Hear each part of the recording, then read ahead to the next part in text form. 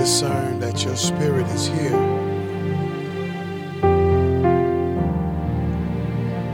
And it is in our earthly humility that we bow today to tell you thank you, to ask for your forgiveness and the cleansing of our hearts and our minds. And while we're asking, we would, God, that you remove the distractions, that we may be able to hear you today, so we can know what it is you ask of us and what it is you call us to do. For somebody here is looking for direction. Somebody's come for instruction. Somebody just needs to know that you love them, that you do forgive them, and most of all, that everything's going to be all right. So would you do in this hour only what you can do? Arrest this place for your own purpose, your own priorities, and your own plan. Then God, personally, my body's weak, but my mind is strong. So thank you. Speak to us now. In Jesus' name we pray. Amen. And all of the fasting people said, amen. Y'all understood what I said when I said my body's weak, but my mind is strong. Amen. Grace and joy to you, family. It's preaching time. If you open your Bibles with me to Acts chapter 8, there we'll find a very familiar passage of Scripture. So glad to see my brother, Pastor Mitchell, in the house. You look like a freshman on campus right there. I didn't know who you were, Pastor. Amen. Good to see you. Amen. And the Queen is with you as well. Good to see you. You look beautiful. Amen. Acts chapter 8, verse 1. Welcome to New Beginnings. We are an expository teaching and preaching church, and that means we believe in preaching through the entire book of the Bible. Family, chapters at a time, comma by comma. And so we invite you today to walk through God's Word with us. If you are looking for a church or a place to study, there's no better group. Amen. So we love to have you to journey with us. Sister Morgan's in the house today. Amen. Amen. Y'all ready? We love you, Morgan. We love you, Morgan. Amen. Good to see you. Acts chapter 8. I'm going to start at verse 5. Then Philip went down to the city of Samaria, and he preached Christ to them. And the multitudes with one accord heeded the things that were spoken by Philip, they hearing and seeing the miracles which he did. For unclean spirits, crying with a loud voice, came out of many who were possessed, and many who were paralyzed and lame were healed. And this is my favorite verse. And there was great joy in that city. Tell somebody there was great joy in that city.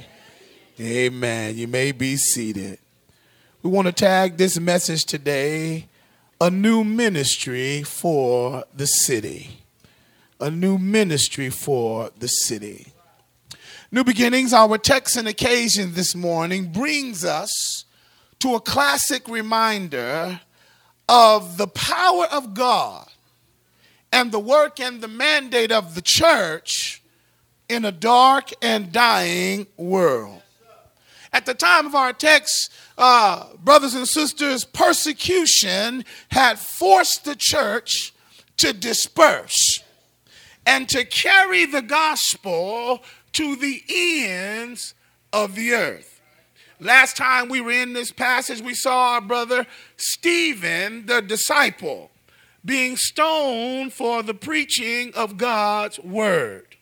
And the Bible says they laid their coats at the feet of a young man whose name was Saul. You see, at that time, the church was growing and prospering in Jerusalem, but she got stuck in her ministry mandate.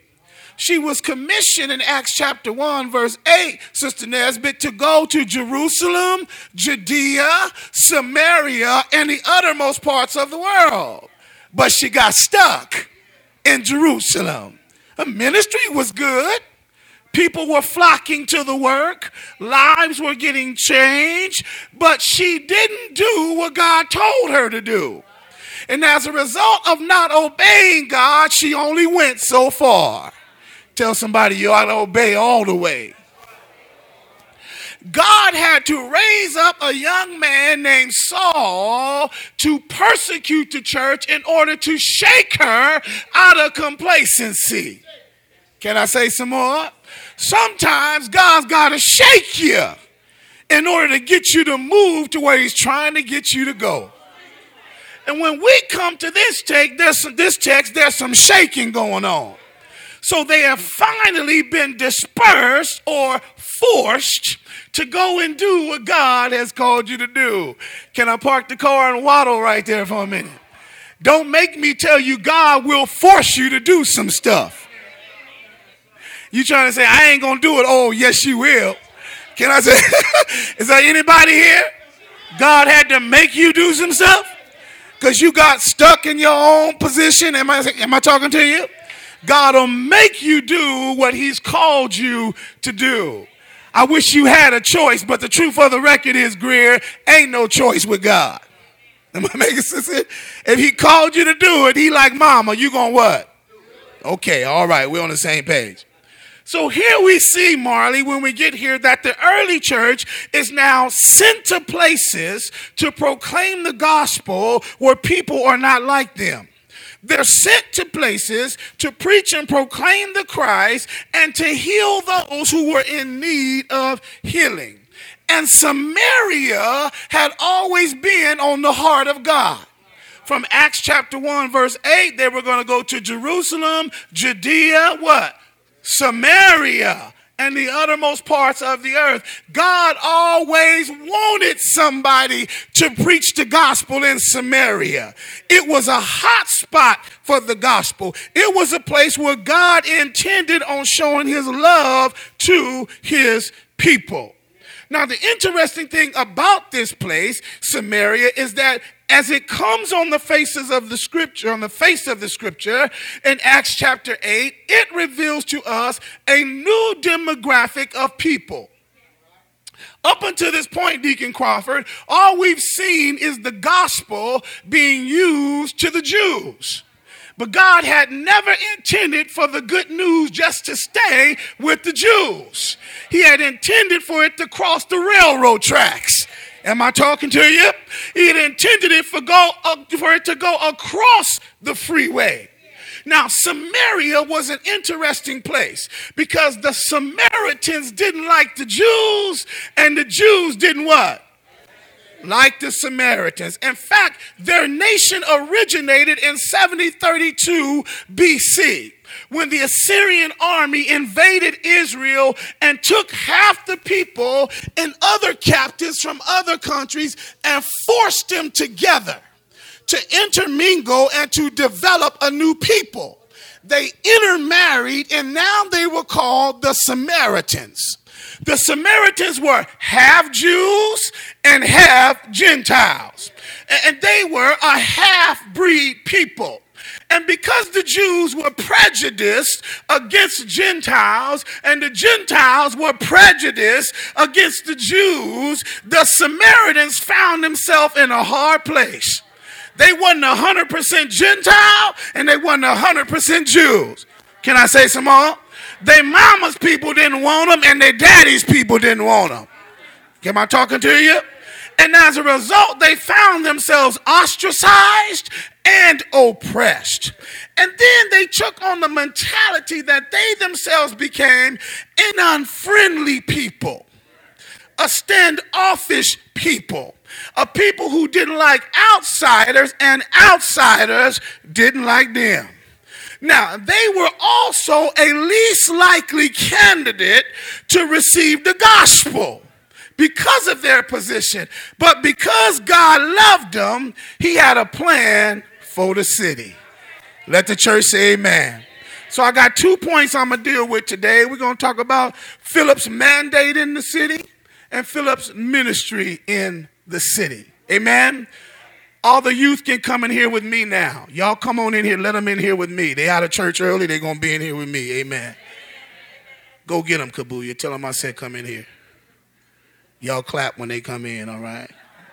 Make them feel like they just got the Oscar. Amen. Come on in. Come on in. All the youth, come on.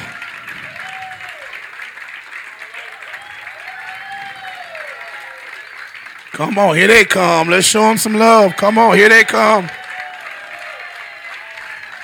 Come on, amen. Praise God. Come on, here they come. Amen. Amen. Amen. Amen. Woo-hoo. Heaven's most wanted. Heaven's heroes. Amen. Hallelujah. Point number 1, Philip's mandate in the city. The Bible says in verse 5 that then Philip went down to the city of Samaria and he preached Christ to them. The then in this text is very important because it comes on the backdrop of what happened that made the then happen.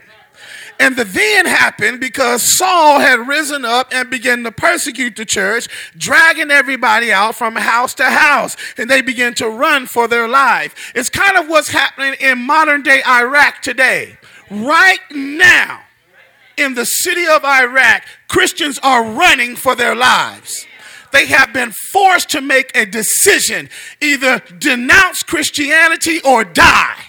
And they are running for their life in the hills. So what's happening in our world is also happening in the text today. And Jesus said those things were going to happen. The Bible says it was then that Philip went down to the city of Samaria. Can I say some more? First thing I discover in this text is that the deacon in this text, Brother Philip, in his mandate is engaged by God to do outreach. He's got to leave his church and go out cross town or cross communities to engage in ministry. I like this because guess what? Deacons ought to serve in the church, but they ought to serve outside too. So many times we get stuck with just inside the four walls ministry. Tell somebody there's much more to do outside. And all of you, everybody in here need to have an inside ministry and a I hope you listening today. He was a witness both on the inside and on the Now look at this, guys. Not only did he have a ministry in two places, inside and outside, but his ministry was cross-cultural. Did y'all catch that right there? In other words, he went to a people who didn't look like him, who didn't hang with him, who wasn't a part of his culture. He went to a place where he would have been forbidden to go as a Hellenist Jew, as a Jew who spoke Gentile or spoke Greek. This ministry for him, mandate, would have been challenging. It would have charged him. It would have confronted him and would have changed him in many ways. Can I stick a pin in there and say something I didn't say earlier? You know why people, Freddie, don't do cross-cultural ministry? Because it challenges them. It makes them change their own mentalities and thinkings. it makes them look intently at their own stuff and have to give up some stuff to accept somebody that don't look like you. That's hard ministry. And that's why white churches and black churches and brown churches have a hard time getting along. Not that you don't love God, it's just that ministry becomes difficult. And guess what? Real ministry ain't for weak people. If you're going to think like Christ, live like Christ, you got to cross cultures like Christ. I hope I'm stepping on somebody's toe today. I want you just a little uncomfortable when you leave here today, because you ought to have a ministry inside and a ministry. And guess what? It ought to be cross. Oh, somebody in class up in here. Can I say some more? Samaria, Zuniga, was a place where Jews were not respected. It was a place that had different traditions. It was a place where ministry would not have been easy. It was a place where Christianity was not thriving and where there would have been obstacles for those who tried to proclaim the gospel. It was a place without Christ, but a place that needed Christ. And God had ordered them to go there, but they got stuck and didn't go. Can I say some more? So a good friend of mine, family friend of mine called the Evans family that Sister Wilson and I befriended in Alabama, they came to California on a family visit. They drove across town and they wanted to go to Yosemite and a couple other places, but they really didn't get to see what California is like. So I said, y'all really want to see California? I'm going to take y'all to Venice Beach. Somebody said, ooh, that ain't right. I wanted them to get a good look at California. Can I tell y'all the rest of the story? So we get all in the vans and the cars and we head down to Southern California so they can see what Southern California is like. And when we get on the beach, you guys, the churches of Venice, California had a crusade on the beach. Y'all know I got excited right there. They had tents set up all in the main square. Must have been they were running different churches every hour on the hour. And when we got there, they were singing, how great is our God. Sing with me, how great is our God. And all will see how great is our God. I was like, it's a new beginners party out here on the beach. Y'all should have seen the people that were normally out there getting high, the homeless, doing all kind of things, ungodly things under the sun, gathered around the tent as they exercised the outside ministry. No, y'all ain't in here yet. They took church outside, and the people who would have never came to the church. And guess what? The stuff they worship on they got to hear on people were weeping and clapping and crying. And then they had the audacity to set up intercessory prayer tents. The tents were filled. People were inside the tents getting prayed for. Can I say some more?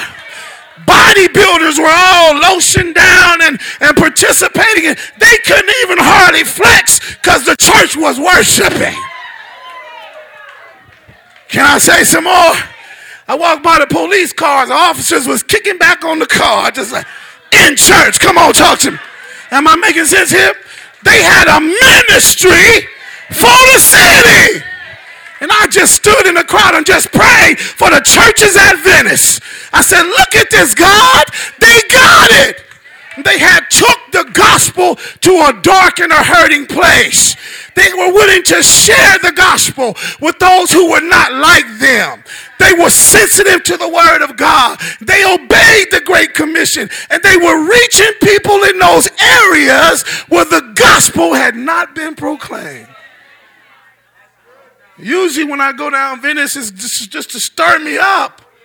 about how important it is to preach the gospel. Normally there's street vendors out there doing all kind of stuff. But on yesterday, the peace of God was in that place. Am I making sense right here? So listen, y'all, all I'm trying to say is that Philip understood his mandate. He had to go to a place where the gospel had never been. And so when God is calling you, he's usually calling you to present the gospel in a place where it has not been heard. Listen, it's easy to proclaim the gospel in here. We expect to hear it. What God needs to proclaim this outside where ain't nobody listening. That's where we've got to go as a church. As a church, we got to look for these areas, these dark places. Next thing I notice about this text is not only did Philip's mandate cause him to go cross-cultural, cause him to obey the word of God, but the third thing I notice about this is that Philip's mandate was also Philip's mission. What do you mean, Pastor? He had a clear mission to preach the good news. He was a preaching deacon. He didn't just serve tables in the temple. He didn't just work inside the four walls. He had the ability and the authority to proclaim the gospel. He didn't just wait for a preaching opportunity inside. He went outside and proclaimed the gospel. He went to a people that nobody else went to. Can I unpack this word? I was talking to one of the brothers the other day, and he was in a heated discussion with somebody who was arguing about this word, preaching. Then it dawned on me, I better teach the congregation this so you don't get it wrong. The text says that then Philip went down to the city of Samaria and preached. You see that right there? Christ to them. This word preached is not the word kleruso, which we get the word herald from. This is a word that's connected to the word euangelion, the evangelizer, to go and share the good news. Philip went down to Samaria and shared the good news. The guy I was talking to was getting confused because the argument arose that women can't preach. I said, yeah, okay. But he was saying they can't preach, and the fact that they can't share the good news. I want to stop you here today. Am I listening here? He was trying to encourage this brother to tell people, don't euangelion. No, everybody in here is a preacher. From the children to the old people. This word right here in verse 5 is the euangelion. Everywhere you go, you need to be evangelizing. Come on, talk to me. You need to be telling somebody about the gospel. Can I turn the light on? Don't you stop nobody who's trying to bring somebody else to Jesus. In verse 5, in a minute, I'm going to deal with the word keruso, which is the word herald, which belongs to the office of the man. Are y'all with me here? This verse ain't talking about no woman being a pastor. We already discussed that in 1 Timothy chapter 3. The mandate on the church in Acts is for everybody to be able to tell the good news of Jesus Christ. Can I just make it plain? So in every tent at Venice Beach, there were people sitting down one-on-one with individuals preaching the gospel, telling somebody who was lost how to be saved. I hope you're not afraid to preach the gospel. I hope you're not afraid to tell somebody about the good things of Jesus Christ. I hope you don't think that because I'm a woman, I can't share the gospel with somebody. You have to preach to people in order for them to get saved. But can I turn the light on? If you are a woman, that don't make you a preacher over a congregation. If you got that twisted, you better sit yourself down.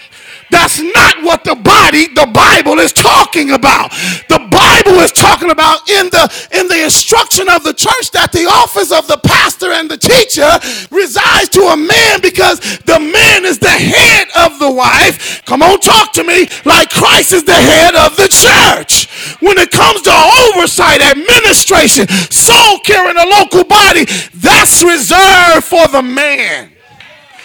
But all of us are preachers. All of us ought to have a ministry inside and any questions? Can I say some more? Guess my question is, who have you preached to lately? I hope when you're getting your nails done, you proclaiming the good news. I hope when they doing your hair, you talking about what you ought to be talking about. Come on, talk to me. I hope that when you're out with your girls, come on, talk to me, and they don't know Jesus, you proclaiming the gospel. Come on, because that's when your ministry is hard. Am I making sense here? You must be a preacher everywhere you go. Can I say some more? This is an interesting word. Let me digress for a minute. Satan is so subtle that what he desires to do, Brother Dixon, is to get us caught up and play on words. So we will spend time fighting in the Bible or in the church about who can preach and who can't preach, instead of encouraging everybody to run to the ends of the earth and proclaim the gospel. I'm looking at some of y'all now. You done got mad over that word. Shame on you. When you ought to be thinking about, who can I tell this week about the death, burial, and the resurrection? Who can I reach in my circle of influence with the good news of Jesus Christ? That's what God wants. But we'll get caught up, watch this, we'll get caught up with not only who can preach and what they can preach, but we'll get caught up about, I want to preach right here in this pulpit. No, this is my assignment. Are y'all with me here? And God has made me the head of my wife, come on, talk to me, and the head of this church. Am I making sense here? Satan is subtle though, so watch it. Tell somebody, watch him, watch him, watch him. He can get you twisted and have your doctrine now prohibit you from doing the very thing God called you to do, to go into the ends of the world and make disciples. Tell your neighbor, don't get caught up. Tell somebody else, stay focused. Now look, so Philip goes down. Can I keep right there? Y'all with me? Somebody say, go, Pastor. Philip goes down to Samaria, and Evangelion preaches the gospel there. Why? Because it had never been there. They needed it. He's witnessing of the gospel. This is interesting here. When we get to this place of the text, you must stop and take inventory. What does Fresno need today? The gospel. Can I heard somebody say water and some other stuff. Yeah, I get it. But even after you quench their thirst, they're going to hell if they don't have Jesus. Even after they get a job, they're going to still die and leave everything here. And you still go to hell without Jesus. So then high on the priority list must be the good news of Jesus Christ. God has left the church in Fresno so that the church can speak to the spiritual need of humanity. And once the spiritual need of humanity is met, the physical needs will all line up. But we try to take care of the physical first and not think about the spiritual at all. I want to tell you, that's not evangelism, you guys. That's good works. That's service. That's mission. But that's not the gospel. We must first save the soul, then minister to the body. Am I making sense there? But God is calling Philip in his mandate, thank you, Lord, to go to a place and preach the gospel where the gospel has not been. Let me give you point number 2, Philip's ministry in the city. If you got it, say, I got it. Look at verse 6. The Bible says, and the multitudes, this describes the crowd of Samaritans, with one accord, they heeded the things that were spoken by Philip. Y'all catch that right there? Hearing and seeing the miracles which he did. They took heed of the things that the preacher was preaching about. First thing I notice in this text is that Philip's ministry had great success. Reverend Billings, in other words, there was a positive result from his preaching ministry. Can I say some more? Philip has a crowd now, and God has drawn the crowd because God has sent him to the city. In other words, God is doing a work through Philip, and Philip is available for God, and therefore God is affirming that I sent you to the place that you are in. I'm amazed at this, guys, because Philip don't have a strategic plan for ministry. He don't have a committee or a team. He ain't got a communications campaign. Ain't nobody announced that he's coming. He's simply willing to be in the will of God and obey the command of God to go. And as a result, the multitudes are responding to his word. Can I say some more? Philip ain't even ashamed of using what he got.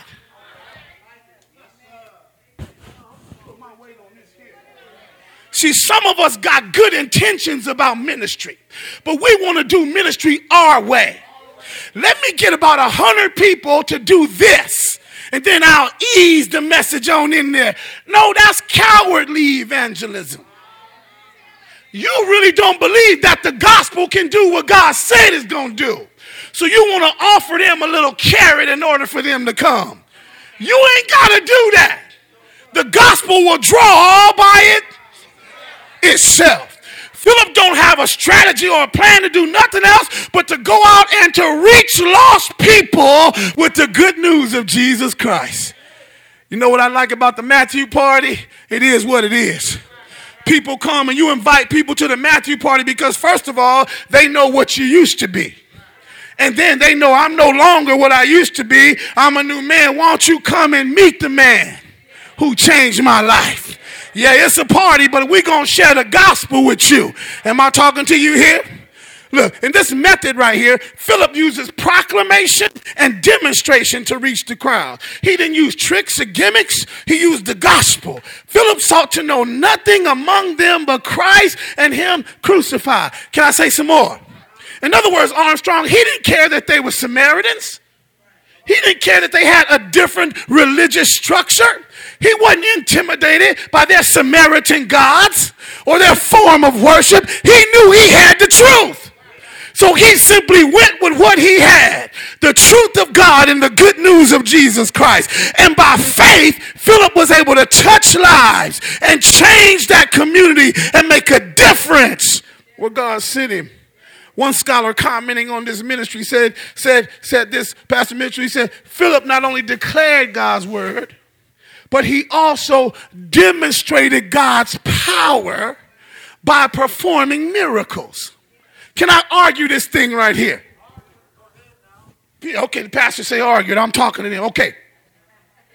So up until this point in chapter 1 through 8 of Acts, only the apostles have demonstrated the ability and the gifts to do miracles and to heal.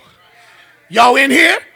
But when you get to chapter 7 and chapter 8, you see two deacons now who all of a sudden emerge off the pages of scripture, but they emerge with the ability to do miracles. Stay in here real quick. Stephen is said to have healed people, cost him his life. Philip is said right here to have healed people, and now he's doing a great work for God. Isn't this something? That God called all of them and gave them all the same ability and authority. The difference between Philip and Stephen and the apostles is the apostles had the office of the apostles. The deacons did not. Can I say some more? But they didn't need the office. Why? Because God was doing the same thing in them and through them that he was doing with the apostles. Hey! All I'm trying to tell you is you don't need no office to do something great for God. Just obey and do what God called you to do. And the signs will follow those that believe. Either y'all sleepy or y'all sleepy. Amen. I don't know, but I like this text, Zuniga. I like it because the Bible says, watch this now, that the people gave heed. Cordy, good to see you. They believed because of the word that he spoke. Can I park right there for a minute? Look. It was the word that caused them to be saved. Here I come. It wasn't the miracles. It wasn't the casting out of the devils. It was the... Guess what? Because you can't be saved without the... No. Hearing, faith comes by, and hearing by the... of God. Am I making sense here? It was the word he preached, not the miracles that he did. The miracles, watch this now, the miracles was evident that his God was God. And they were able to see, oh snap, he is connected with the Most High God. But it was the word he preached that saved them. Miracles are good, you guys, but they can't save nobody. They can get people's attention. They can fix temporary problems in life, but nobody gets eternal life because of a miracle. Y'all making me work too hard today. Can I just go and let all my hair down? Right now in many continents, there are these things called miracle crusades. And people come to the crusade not because they want a personal relationship with Jesus, but they want some physical deformity fixed. Can I say some more? And the enemy has empowered some to do miracles, false teachers and preachers. And so at the miracle crusades, y'all listening? The invitation to salvation is never given. But if you got a little money, you can be healed today. Are y'all in here with me? The gospel is not the central reason for coming to get saved. It's the miracles. And even today, people today don't want God, but they want what God could do. Next week when we come back, we're going to see a fella who comes alongside and watches Philip's work, and he's called a false preacher, a sorcerer. He's going to see Philip's power, and he's going to want the power and try to pay for it. He don't want Jesus, but he wants what Jesus can do. Am I talking to you right here? Listen, all I'm trying to get you to say is that it was the word that the people focused in on and took heed to. And the early church had the ability, to do miracles and the ability to preach the word of God. But they focused in on preaching the word. Why? Only the word could save. Another way to look at it, y'all, when Philip came to the city, the Bible goes on to say, and I'm humping it off, that unclean spirits crying with a loud voice came out of many people. People who were possessed, and many who were paralyzed and lame were healed. Notice this. First thing I notice is that verse 6 and verse 7 go hand in hand together. They took heed to what he said. And when they took heed to what he said, they was able to see what he did. Making sense here? Devils came out, people got healed, miracles were happening. But the thing about this text, that what God is trying to teach us is that if you obey where God is sending you, God will give you the power to do what you need to do in that location. Can I turn the corner? Sometimes I have to sit back in that chair and just watch. Because I remember when Sharon, Sister Wilson, and the boys and I jumped in that little beat up car and came across country. Started this church in the living room of Sister Patricia Johnson. I didn't see this. But sometimes I stand back and I look and I say, good God Almighty, look at what you're doing in the life of all these people. Not because I did some miracle, because we preached the word. It wasn't because Wilson is so great. You took heed to the gospel. And it's the gospel that then turns some of y'all lives completely around. Hey, don't make me call roll. Come on, don't make me call roll. Some of y'all know where you were. Some of y'all know the places you were in. Some of you know the situations you was in. The hot mess you had made of your life. But the gospel consistently applied to your life has transformed you from the man you are to the man you are today. From the woman you are to the woman you are today. Come on, talk to me. The power of the gospel. And when I look at this text, I say, good God Almighty, Philip had a ministry that had importance. And when I look at this text, y'all, I wrote myself a note. I'm going to let you in my closet for just a minute. I said, I want to preach in ministry that make a difference. I want a preaching ministry that matters. I want to stand and deliver blows to the underworld that burst shackles and set the captives free. I want a ministry that shakes the foundation of hell so that those who are bound in sin have a chance at eternal life. I want a ministry that does something. I want a ministry that matters. I want a preaching ministry, yes, help me, Holy Ghost, that not only does something for God, but saves me along the way. I want to be his vessel and him be my master. I want to live my life in such a way that God can say to the world, I got one man who can preach like one man did in Samaria. I got one man who can handle one city. I got one man who's bold enough, crazy enough, and will go anywhere at any time and face anyone in any condition at any phase of life. I too want a ministry that matters. A ministry like Philip's. I don't want a ministry where I'm preaching my heart out, pouring in the scriptures, and the people's lives ain't changed. I don't want a ministry where I'm studying in the text and breaking forth the word of God, and then the people leave out here worse than when they came in. I don't want a ministry that don't make nobody's life change.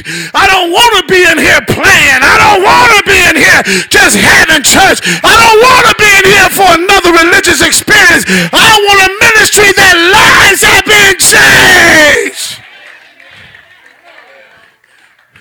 Can I just put my weight all on it? Guys, I want to be so filled with his spirit that I know what he's thinking. I feel what he feels for those who are lost. And I feel that he has a need to save everybody in this city. I want God to trust me like he trusts Philip with the gospel. There's evidence in the text. If you don't read it too fast, look, when Philip preached, hell was put on the run. When Philip preached, hell was made to stand attention. When Philip preached, demons had to flee from people.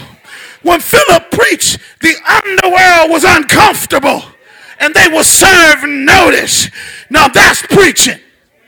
Can I keep going right here? See, real preaching is the hell that's in you will be shaken up when you hear it. Real preaching will make you uncomfortable when you sit up under it. Real preaching, it'll drive you or it'll draw you. Can I keep going right here? Real preaching will make you unsettled when you come in. A real preaching, you are here when you outside driving your car down the street. Real preaching will be in the back of the recesses of your mind. So when you get ready to do something, the bald-head preacher will come to your mind. I'm just going to go all out. I'm out here now.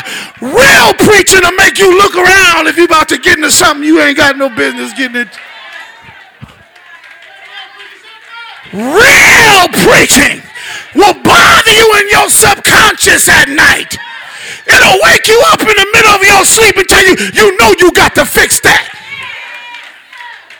Real preaching will shake you at your core that if you got something wrong with your brother, you got to repent. Real preaching will make you stop before you cut your preacher. I want a ministry that means something. I want a ministry that when hell even knows we're getting together, they either are signing their very best demons or they just writing off this zip code. Philip was a one-man preaching army that went to an area where the gospel had never been proclaimed. Do I got any witnesses in here? Oh, heck, can I just answer a question? Is there anybody here today that want to be used like that for God? No. Is there anybody here that want to be used like that for God? I wish I had about 20 of y'all that'll stand up on your feet right now and find somebody else and just ask them, are you willing? Are you willing? Are you willing? No, get out of that pew, go shake somebody's hand, tell them, neighbor, come on. We got to be willing. We got to be willing.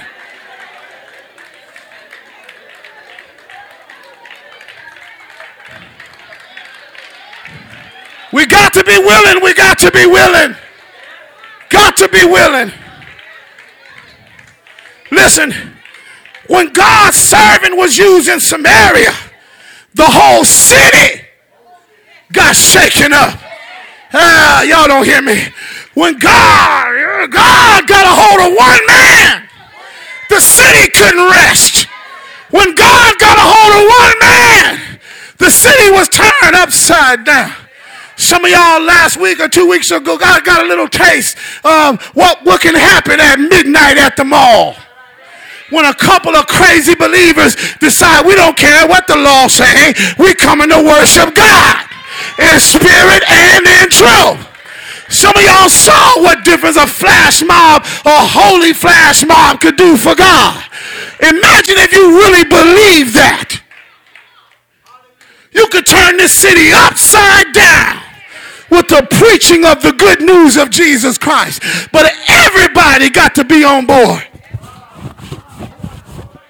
Y'all didn't let the lion out the cage this morning. Can I say some more? Some of y'all still shaking and faking. That's why the gospel ain't been evident in your life. But I want to challenge you today. Forget shaking and faking and come real with God. Be somebody that say, for God I live and for God I die.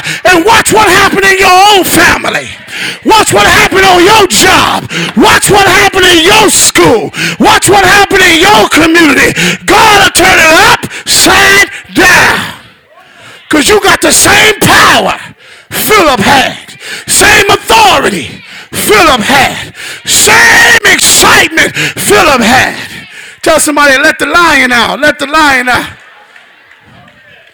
I got to get out of here. I got to get out of here. But can I give you my happy verse?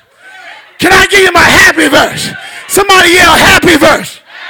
The text says, and there was great joy in that city. Can I tell you where the joy came from?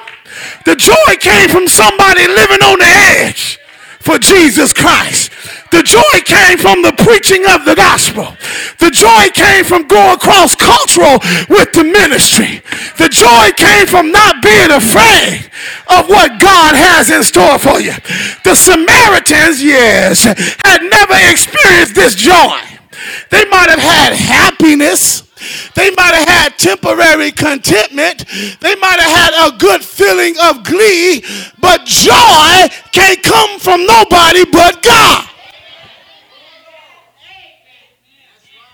So somebody got happiness and joy confused.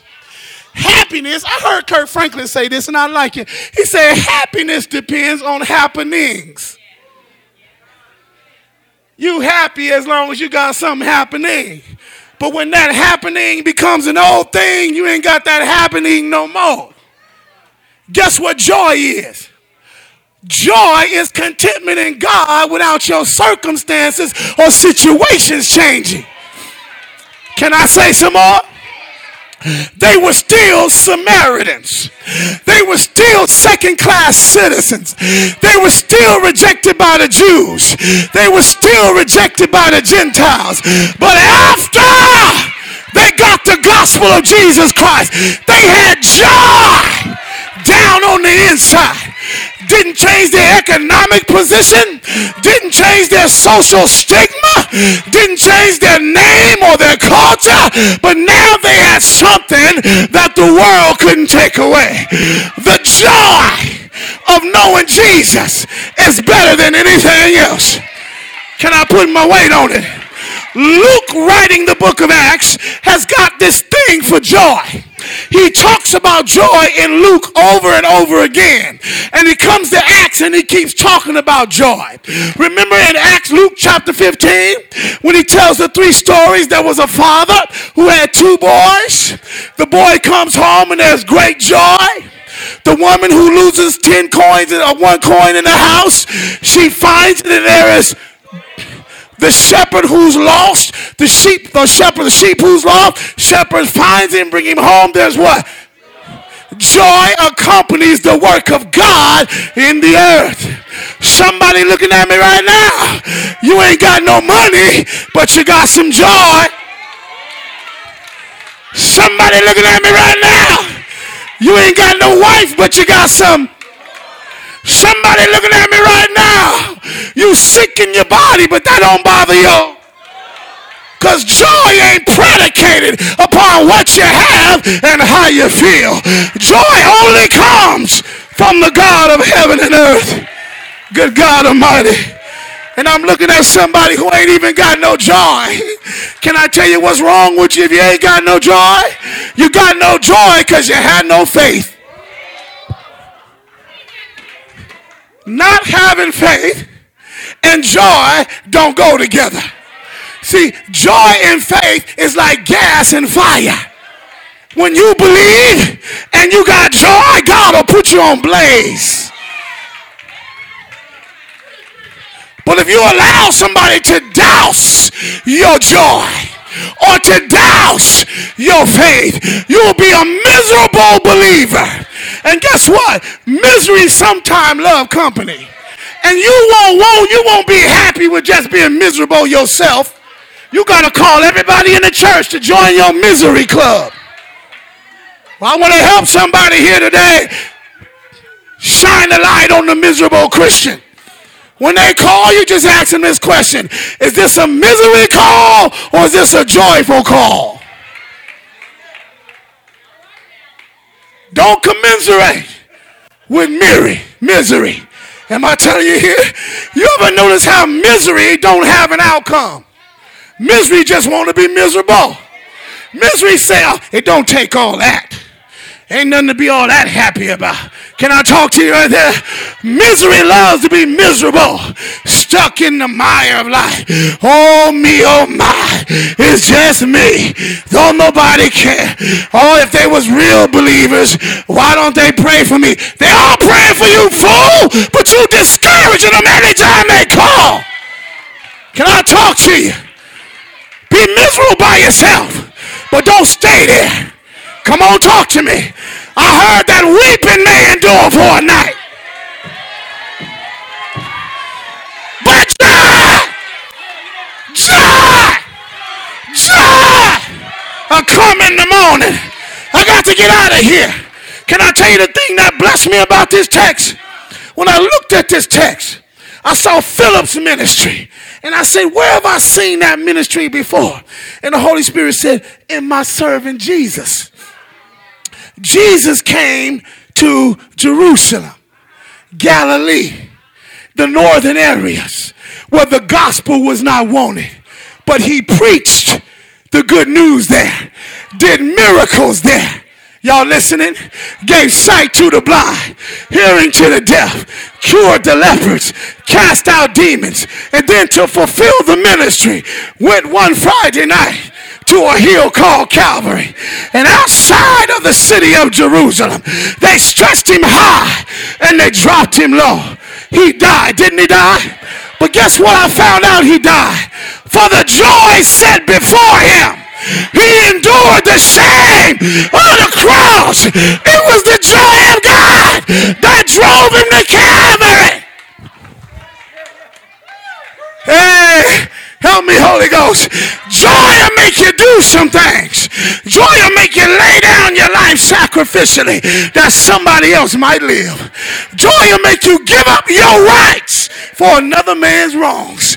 Joy will make you say, I know they mistreat me, but since Jesus did it, I'm going to do it too. Are you glad today for the joy of the Lord? It was because of the joy of the Lord that Jesus went into that borrowed tomb. And early Sunday morning, I said early Sunday morning, he got up. He was raised up with all power of heaven and earth in his hands. I'm through up in here. But Philip just simply did what Jesus did. And as I came to my close on last night, I thought, man, isn't that powerful? That Philip was able to do what Jesus was able to do. And the Holy Spirit whispered to me. Every now and then he'll do that, Sister Billings, and say, Wilson, you got what Philip got. You came to a people where the gospel had not been proclaimed. And for some, you've given sight. They can see now. For some, their hearts have been fixed. And the miracle is they've been born again. Now, in order to keep your joy, you got to die like I want you to die. You got to live sacrificially. You got to model it. You got to live it. You got to walk it out amongst the people. Live the sacrificial life that the joy of your salvation might bless somebody else. Good God Almighty, I'm through here. But is there anybody here today know what it means to be a joyous sacrificial offering? No. Is there anybody here today know what it's like to have the joy of dying to this old world? Anybody here know what it's like to have the joy of living so others may live? The joy of your salvation is predicated on how well you die. I'm interested in dying, yes, the right way. I'm interested in dying so God's will may be done. Interested in dying, Courtney, so another generation might be saved. Come and die with me as I die with Jesus. I'm dying that my sons might live. I'm dying so Sister Wilson can be presented like a bride adorned for her Savior. I'm dying so New Beginnings can continue to have life. I'm dying, I tell you, in my body, in my ways, so that you might be godly men and holy women of old. I'm dying to my nature. I'm dying to my will. I'm dying to my own desires so that God's bride might be saved. Is there anybody here willing to die this morning? Stand on your feet if you say, Pastor, I'm dying so my family could be better. I'm dying, Pastor, so my team could be better. I'm dying, Pastor, so my brothers and sisters could be better. Give God some praise. And then hug about 5 people. Tell them I'm dying with you. I'm dying with you. Hug somebody. Tell them I'm dying with you. Let's die together. Let's die together. Hallelujah. Hallelujah. Hallelujah. Hallelujah. Hallelujah. Somebody talk back to me. Say, I ain't scared no more. For the joy of the Lord, I'm going to be sacrificial. For the joy of the Lord, I'm going to give him everything. I can't hear you. For the joy of the Lord, I'm going to give him my life. Come on, give God some praise. while praise is on your lips. Hallelujah. Reach out and hold the hand of someone next to you. Eternal God, our Father, it's decision time. You've called us as a people to be those that